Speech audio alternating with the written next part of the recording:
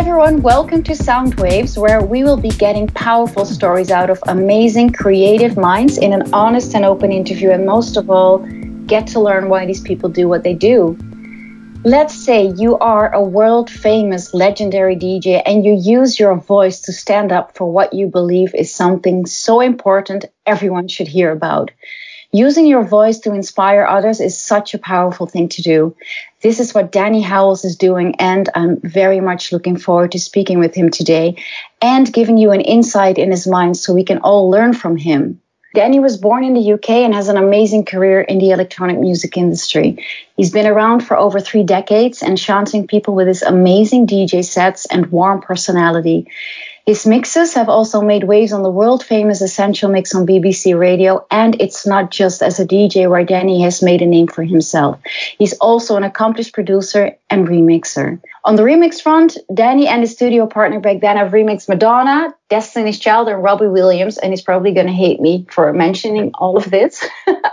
He has delivered outstanding albums, of which Global Underground Miami from 2005 is definitely my personal favorite. I've listened to that album so much.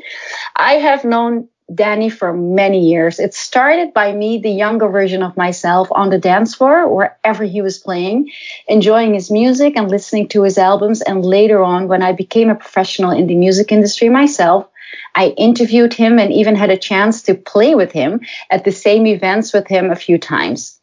I'm very happy and honored Danny said yes to my invitation for this new project, Soundwaves, as I believe he has such a vibrant energy as a person and a very strong message to share with us.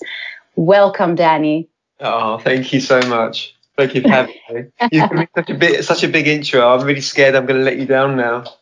You will not. This is also, I told you before, I'm very picky in my choices, and you were definitely in my top 3 of people to ask first. Oh. Maybe even my top 1, honestly. Right. Don't let your other guests hear that, otherwise they'll be upset. They won't be, because I didn't make a list of 100 people yet. You know, I'm just starting up, and the first person that came to mind was you. I think we met in 2004, I believe. It was at Extrema Outdoor, a festival in the Netherlands. Yeah. So I've known you for many years, and you never let me down. You are just such a warm personality. And I think everybody that knows you personally says the same about you. Back then, I wouldn't have known that we would would be having this talk today. So I want to thank you again for being on this podcast, as there is not even an episode online. You just said yes. Well, I know you, and I've known you for a very, very long time, and I know what work you do, and I know I follow you on social media, and I see your messages, and I see what you do. So obviously, it was a no-brainer for me, really. You know, we go back a very, very long way as well. But it also takes guts. It's a very powerful thing that you do, especially working in the music industry, because everyone creates a certain image of themselves. And that's actually one of the main reasons why I started this podcast after so many interviews over the years. I really wanted to bring out these different aspects of the people I'm interviewing, the more profound stories. And you are doing that also on your social media. Yeah. Yeah. So we just had a talk already before we start recording. We are in strange times. We are in lockdown. You are in the UK. I'm in the Netherlands. And the corona crisis is hitting us hard, especially, everybody. But the music industry is definitely also in a bad place right now. So how is it affecting you? Well, in every way imaginable, really. I mean, obviously, the 2 things that I do in my life, obviously my music, DJing, and my animal rights activism, and it's hit both of them. It's just basically pulled them both away from me completely. But on a personal level, I think there's so much going around right now, and it's so much. You can look so deeply into why we're in the middle of this, how it started, and all the different theories and all this kind of thing that are flying around. And I think you can really sort of make yourself go a little bit kind of crazy by over analysing it all. I think what we have to focus on right now is the fact that we are in the middle of this, that we do want to get out of it, and we want to protect ourselves and our friends and everybody around us. So I think at the moment, I'm just sort of complying with what we are, being asked to comply with, which is obviously, keep as safe as possible and keep our distance, and going out only when we need to, and going out for exercise, this kind of thing, and just sort of trying to be hopeful. I mean, in terms of like music and events and this kind of thing, I think this is going to be the very, very, very last thing that will be reinstated. I think you can see a very gradual reintroduction of different things. You know, like you'll see like shops start to reopen with very limited numbers, and then you'll start to see restaurants open with limited capacity. And then I think at the very, very end of that, once we're completely sure that, you know, that we've really sort of beaten it, or as much as we can at that time, then you'll start to see clubs and festivals reopen. And I don't think I'm being pessimistic. I think I'm being realistic about this. I think it's a long time before things get back to normal, or if they get back to normal. I mean, if you look at where we're at right now, where we're having to keep, you know, 6 feet or 2 meters away from everybody else, at what point are we suddenly going to say, right, it's okay to have 130,000 people at Glastonbury, or it's okay to have 500 people in a rock venue in Camden or something like this, you know, all jumping on top of each other? I can't see how it's going to get back to that. And I'm wondering, maybe with music venues, whether it's going to be like, okay, we're going to reopen Hammersmith Apollo, but it's only going to be a capacity of 500 people, and you're all going to be sat. I don't know what the future holds for clubbing and festivals, but it's a very, very, very crazy time. And I think for me personally, I think for people that I know, even though you know, we could be looking at a long time before we work again, or see family, friends, this kind of thing, focusing on the positives, you know, health. Do we have a roof over our heads? You know, do we have roofs over our heads? This kind of thing. Focusing on the positives that are there, because, you know, at the end of the day, apart from a very small amount of people, it's hit everybody. You know, careers completely across the board, and people have had their entire lives wiped out overnight. So I think focusing on the positives that are out there right now, and being constructive and finding ways to adapt to the new lifestyle, which could be here indefinitely. Are you also afraid or scared about how will it affect the music industry, or are you not focusing on that at all? Yeah, of course I am. I think it's a real tragedy, and I think it's in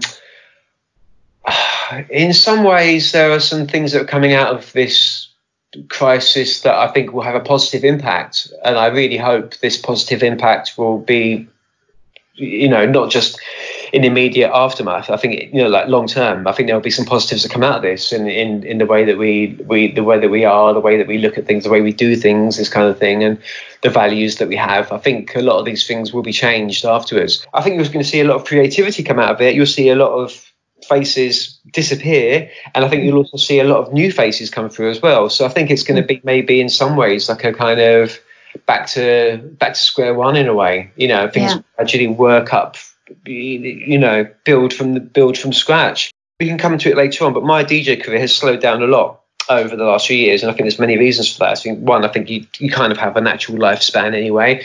B, I've put a lot more effort into my animal rights activism, which is kind of meant that I can't work every weekend anyway. I mean, I'm organising different events in London. I have to be at certain events in London, which means I can't work that weekend. So I've seen a slowing down of my life in terms of like career, but at the same time, it was still relentless. There was never a day where I would wake up and go, I can just do exactly what I want to do today. It was always kind of like, oh, okay, I've got to do this, that, and that.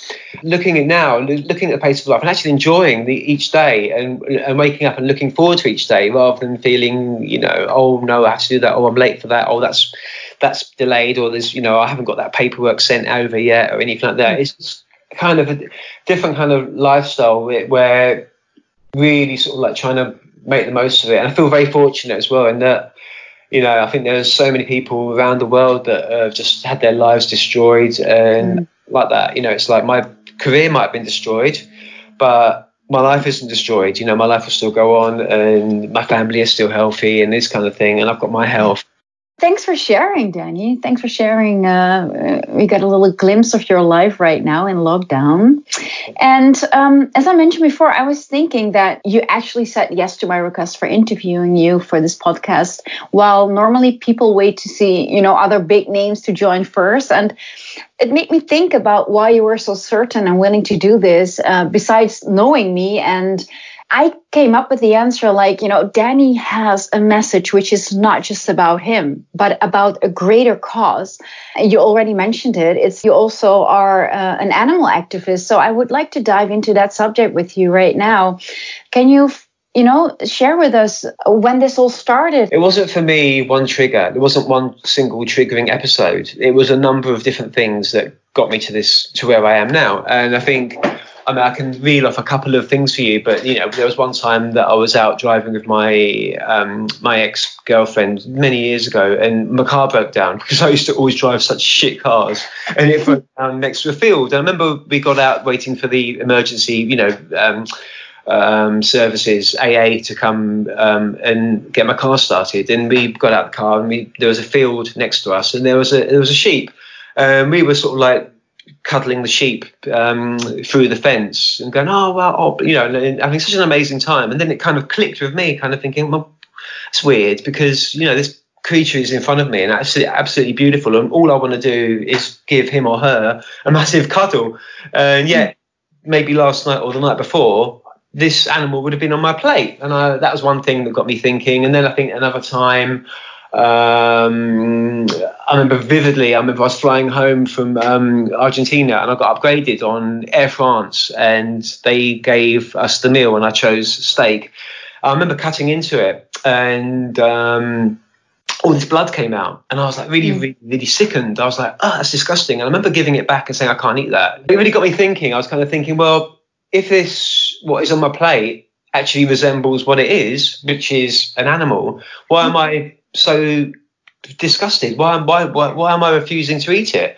There's a lot of things that kind of got me sort of thinking along those lines. I remember vividly seeing one video. There's a video of fur farming, and I remember seeing a video of an animal being skinned alive, and it's a very, very old video, but very, very famous clip. It really affected me so heavily. And even though we don't have fur farming in the UK, we still sell fur, but it just made me think a lot about this relationship that we have with animals, why we feel that we can, what gives us the right to exploit, to abuse, to mutilate, to treat them just as simple commodities like an iPhone or a tin of baked beans. So that got me really thinking. I think after the incident when I flew home from Air France and I was horrified by that blood on my plate, I came home and I said, I'm going to stop eating animals. And I carried on eating fish for a while, but I stopped eating animals. But when I did that, I started to question, well, why am I still eating fish? And I started to look into fishing, and then suddenly sort of looking at like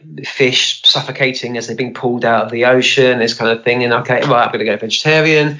And then for a while, I was thinking, okay, that's fine. And then I started, as you do, started to research dairy industry, started to research the egg industry, and started to see that all these things that I'd been taught just by society and by the media and all the things that we're taught, like humane, ethical, free range, high welfare, all these things that I'd been taught all my life just didn't exist. And no matter how you try and find some sort of justification for what we were doing to these animals, none of it was ever humane, or what I considered humane. Whether it's egg, whether it's wool, leather, whether it's milk, meat, you name it, I just couldn't find any justification. I found that if I was still consuming egg, or if I was still consuming dairy, I was feeling very, very guilty about it. So I thought, okay, right, I'm going to switch to plant-based, and then I went fully vegan. There's no such thing as a perfect lifestyle. You're still going to, no matter what you do, you cannot live a perfect lifestyle. But I knew at that particular time that I was causing the least amount of harm to others that I could possibly be doing.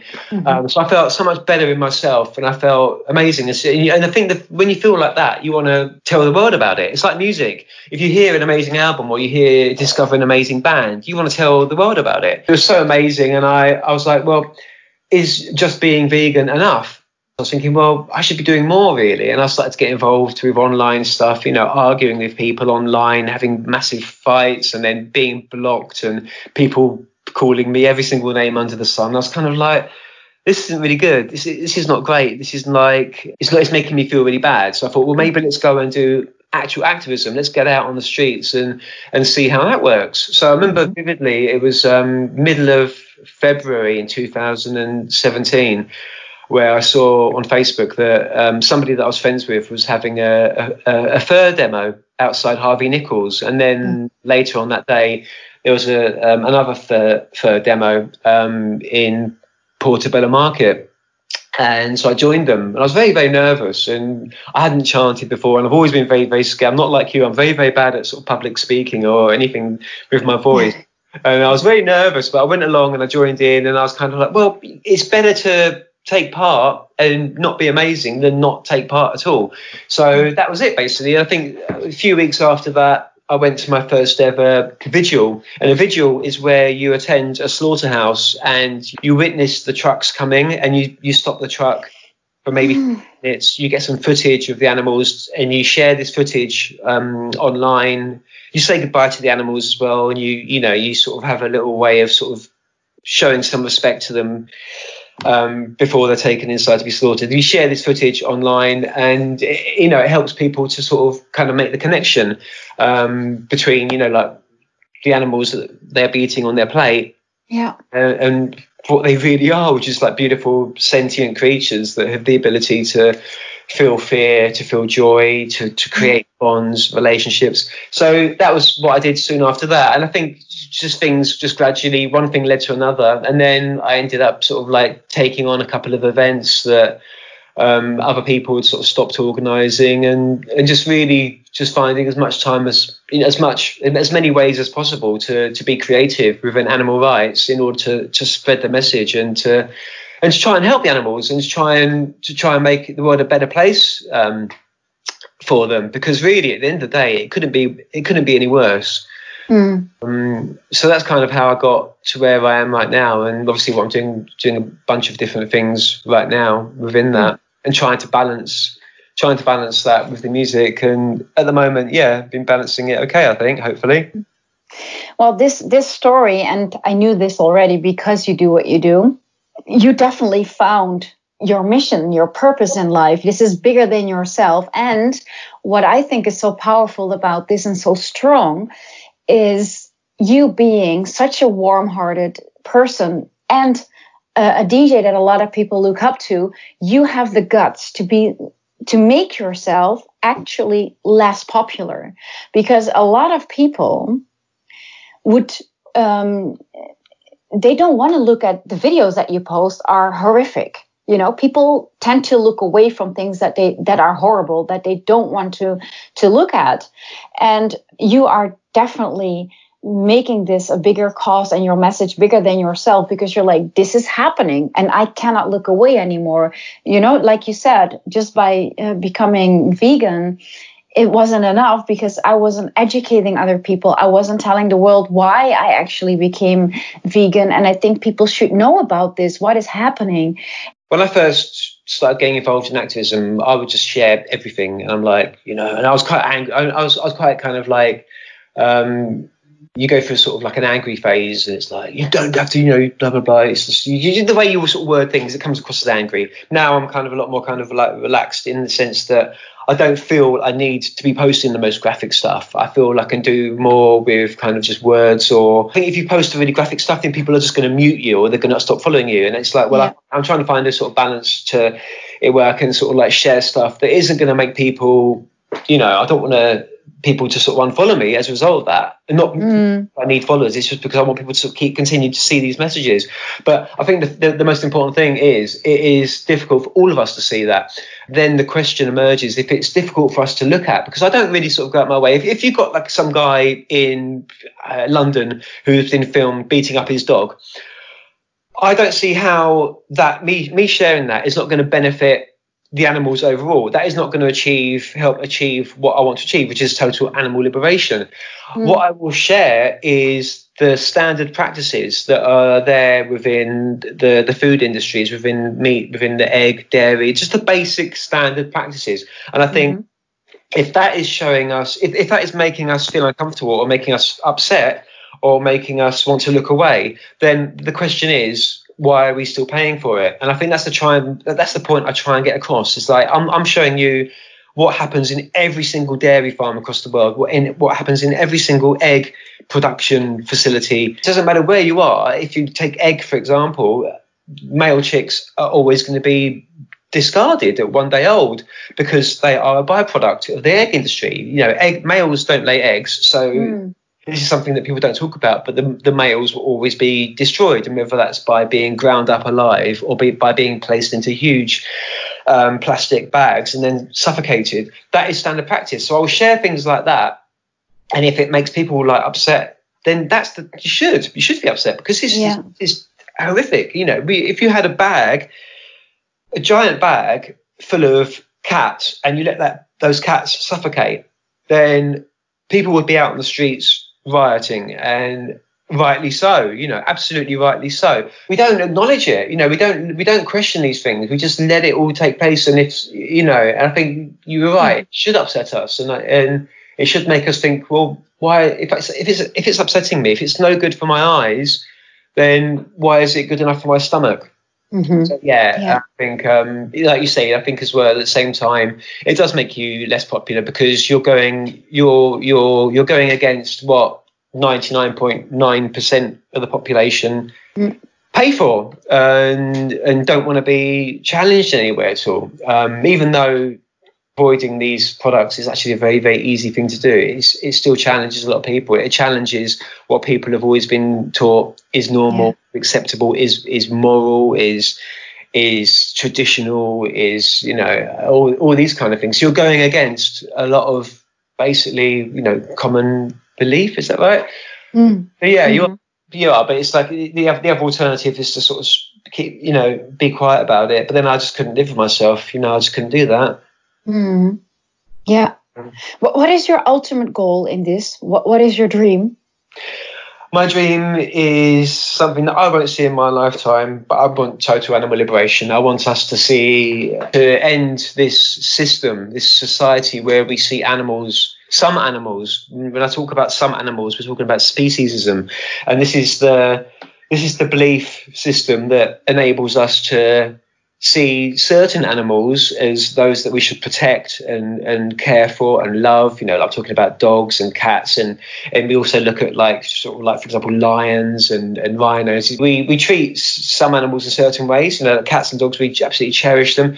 At the same time, we kill pigs, chickens, fish, put them through the most atrocious processes, mutilations, abuse, because we see these animals as commodities. And that's what I want to see, is the end of the commodification, for us to see animals for what they really are, not to see them as commodities, which is what I talked about earlier. We give the same amount of respect to a chicken as we would a tin of beans. What we do to these animals, I just can't get my head around it. So I'd like to end to that, to end animal exploitation, which is something like, it's not something that's going to happen overnight. It's not something that's going to happen in my lifetime or my grandchildren's. I'm not going to have children, but in my grandchildren or even their children's lifetime. But that is what I want. I don't believe in, if you're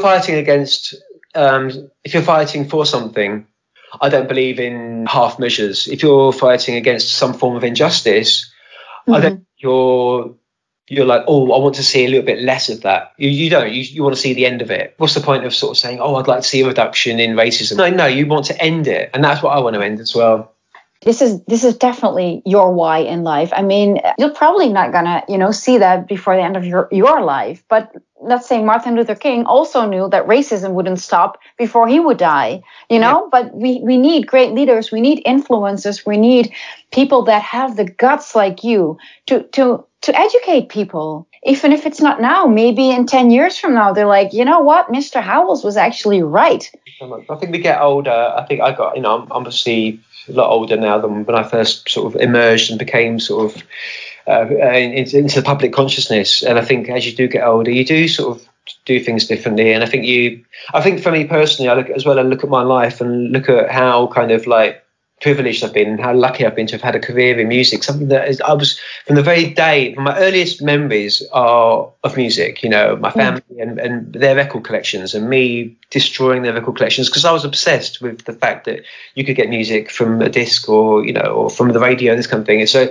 to have had a career, not everyone can do that. You can be the most talented person in the world, but you can still spend your entire life struggling and never being heard. So I've had that, and I've been so lucky. I think, you start to evaluate, what you've achieved and what you've done, and I look back at what I've done. And I realised that being an international DJ is not, your impact on the world is bad. Obviously you make people happy with the music that you play and people that are dancing, but your impact on the planet is huge. You're jetting around the world constantly, blah blah blah, this kind of thing. And I think it's a stage where you think, well, maybe I need to change the way I do things a bit. And like I said before, feeling uncomfortable with certain aspects of my life and feel I should be doing something. And I think I see a lot of people, in music and outside of music, as they get older, they do start to gravitate more to things where I think they feel that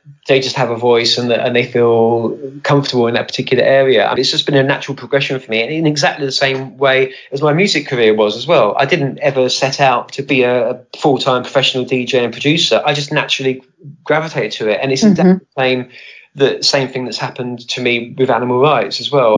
How does this influence your personal life? What did or do you have to go through to get where you are right now as an animal activist? It's very weird in a way. When I think going vegan, I didn't find it challenging. I found, in terms of food, in terms of things like clothing, in terms of things like toiletries, that kind of thing, it was kind of like a more of a exploration in a way. It's kind of like discovering that, I can go to Superdrug and I can buy a deodorant for 99p that hasn't been tested on animals. I can go to, all these kind of things. That's very exciting. It does put pressure initially on your life in terms of your family, in terms of your friends, because like I said before, you do go through an angry phase, and then suddenly you suddenly think, well, none of my family are going vegan, my friends aren't going vegan. You go through this kind of phase where it's uncomfortable. I think I went through a little period where I was kind of judging people, but then I suddenly started to realise, well, how can I be judging people for something that I've done for, the bulk of my life? I can't. Yeah. That would be completely hypocritical of me. So then you find ways of adapting. And I think that, for example, if you take my family, it does put a pressure on certain things, for example, family events, things like Christmas and this kind of thing, because my very presence will kind of make them feel a bit uncomfortable. They won't always acknowledge that, but it will make them feel a bit uncomfortable because, if they're going to be sitting around and they've got 3 different animals on their plate and they're going to be thinking, oh, he's looking at me or he's judging me, that kind of thing, then it does kind of put a little bit of pressure on those kind of situations. There's a lot of changes that take place in that area, but you adapt. I feel right now, I feel closer to my family, or I feel like I'm closer to a lot of people than I was previously, actually. And we talk about these things now, and I think before, in the first couple of years, it's like, it's another phase, he'll grow out of it, hopefully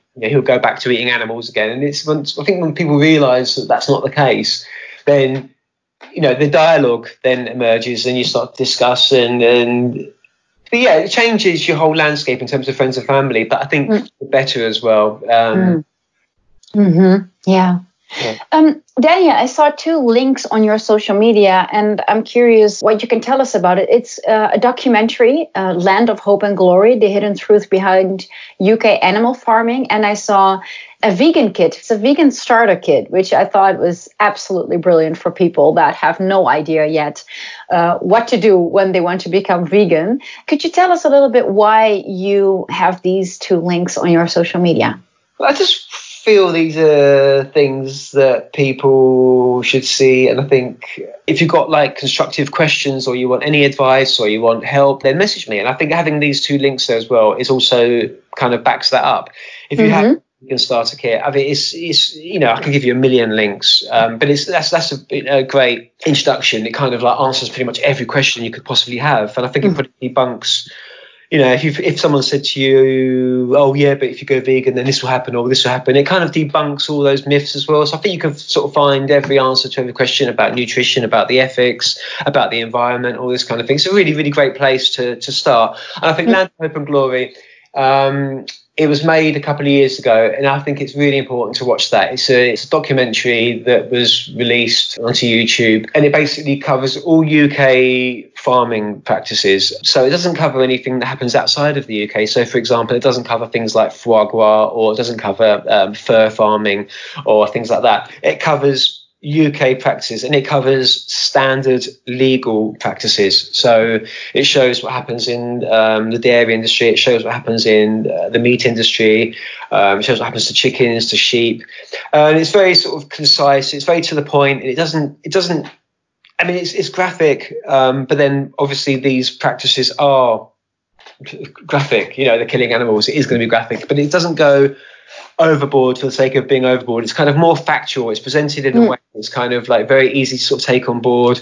It explains very simply and very clearly about the conditions that animals are naturally kept in on free range farms, on high welfare farms, on red tractor, RSPCA assured, accredited farms, this kind of thing. So I think it's very, very important for people to see those. I think if people are paying for these industries to do these things, then I think people should know what they're paying for. Mm-hmm.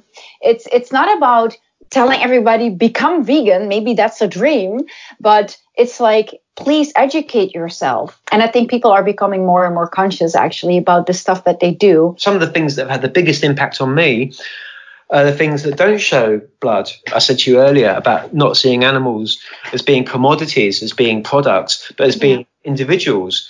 And I think looking at an animal in the eye, having that connection with an animal and thinking, well, then I think you start to sort of realize that the system that we have in place that allows us to exploit, mutilate, kill, enslave, torture these animals it's trillions. I mean, it's 56 billion land animals every year, but it's when you get to fish, it becomes the trillions because of all the bycatch and all this kind of thing. So this system that enables us that allows us to legally commit these atrocities, you start to question that. And I think it can be something as simple as looking at the animal in the eye, as making that connection and being told about the practices. I mean, I don't think you always sort of show somebody. I don't need to show you footage of a newborn calf being killed or being taken away from his mother. But I can explain to you. I think you can use words as well to explain what these processes, these practices entail, and it will have that impact on people. I mean, people message you and say, oh, yeah, I've gone vegan as a result, or I'm trying to go vegan, blah, blah, blah. But it's more the fact that people come to me all the time with questions. And I really, really love that. And I find that I seem to sort of see it more when I travel. When I'm going to places like Argentina, where you've got this culture which is very heavily built on eating animal products. Yes. The amount of questions that I get there and people that want to engage and because I think people can probably tell from my social media and the way I talk online is that I'm not coming down on people. I'm not coming down really heavy on people because I used to do it myself. I never forget the fact that I spent most of my life doing the same things now that I'm trying to fight against. I think people feel that I'm quite approachable, and I really appreciate that because when I do travel, I find that so much of the time people come up to me in clubs, or they come up to me, people that drive you from the airport, they drive, the people that take you out, to show you around the city, this kind of thing. They're asking these questions. They say, oh, I saw this on your Instagram, or I've even, some people that I've met and they've actually sort of screen grabbed entire stories that I've done on the egg industry and things like this. So I'm like, oh, that's absolutely amazing that you've actually taken the time to save it to your phone. And I love that. That's what I really want. It's like, people to ask me questions, or people, oh, I saw this on your Instagram, but I don't think we do that over here. And I can say, well, I hate to put it to you, but yeah, it does. This is happening all over the world. And that conversation, that's the most important thing, and having that dialogue, and definitely. Yeah. It's not about judging others. Like you said, culture is also a big influence on people's lives. So it's not about judging at all. It's about starting a conversation, right? Absolutely. That's actually my last question to you. Because this is called Sound Waves, you can start a wave right now with this conversation. Which wave would you like to start? Well, it's really. I did look briefly at your question when you gave me the questions before, and I didn't. I said to you, I'm not going to go by your questions because I prefer to just be led by conversation. But if I start a wave, I really don't know. I'd like to start a wave of kind of awareness, people to look into what they're doing, looking into a wave of kind of looking into how our actions. The consequences that our actions have, the impact that our existence has, and to look at how we can reduce the harm that we cause to our fellow humans, our fellow non-humans, our planet, because we all have to share this planet. I think we should, having a wave of awareness where we try to do as little harm. It's basically try and leave this place better than as it was when we came into it, I think. Thank you. Thank you so much. Did you like being on the podcast, Danny? I love it. Yeah, I love it. I love things like this. It's just a lovely conversation where I think you can tell if I'm enjoying something because I start to ramble and I start to get a little bit kind of you to the stage where you can't really shut me up. That means I'm enjoying it. If I'm not enjoying it, then I'll give you like 3-word answers. This conversation would have been finished an hour ago. So. Thank you so much. Right. As I started this entire podcast episode with you is about the people that know you, know that you are such a kind, warm-hearted, pure person, and you will never do anything to judge other people. You're just doing everything in your power to just educate other people to become more aware of what's happening around them. And this is actually something that people have to thank you for.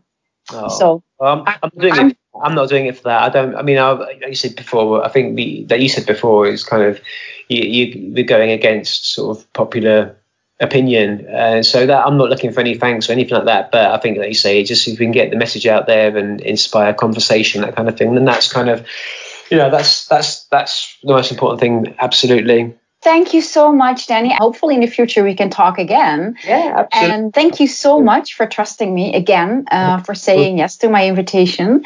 I hope I can see you in real life again soon when the corona crisis is over. And, I'm absolutely sure we will. I mean, I don't think it's going to be this year, but I think, hopefully as soon as things start to get a bit more back to normal, then hopefully I will see you soon, definitely. Yeah, then we'll do a dance. I will come dance on your music and we will have a nice vegan dinner together. Absolutely. Right. Definitely. For the listeners, thank you for listening to Soundwaves. If you enjoyed what you heard and if it was valuable for you, you can find this podcast on Spotify, Google Play and Apple Podcasts, or follow me on my YouTube channel or Instagram, Soundwaves the Podcast.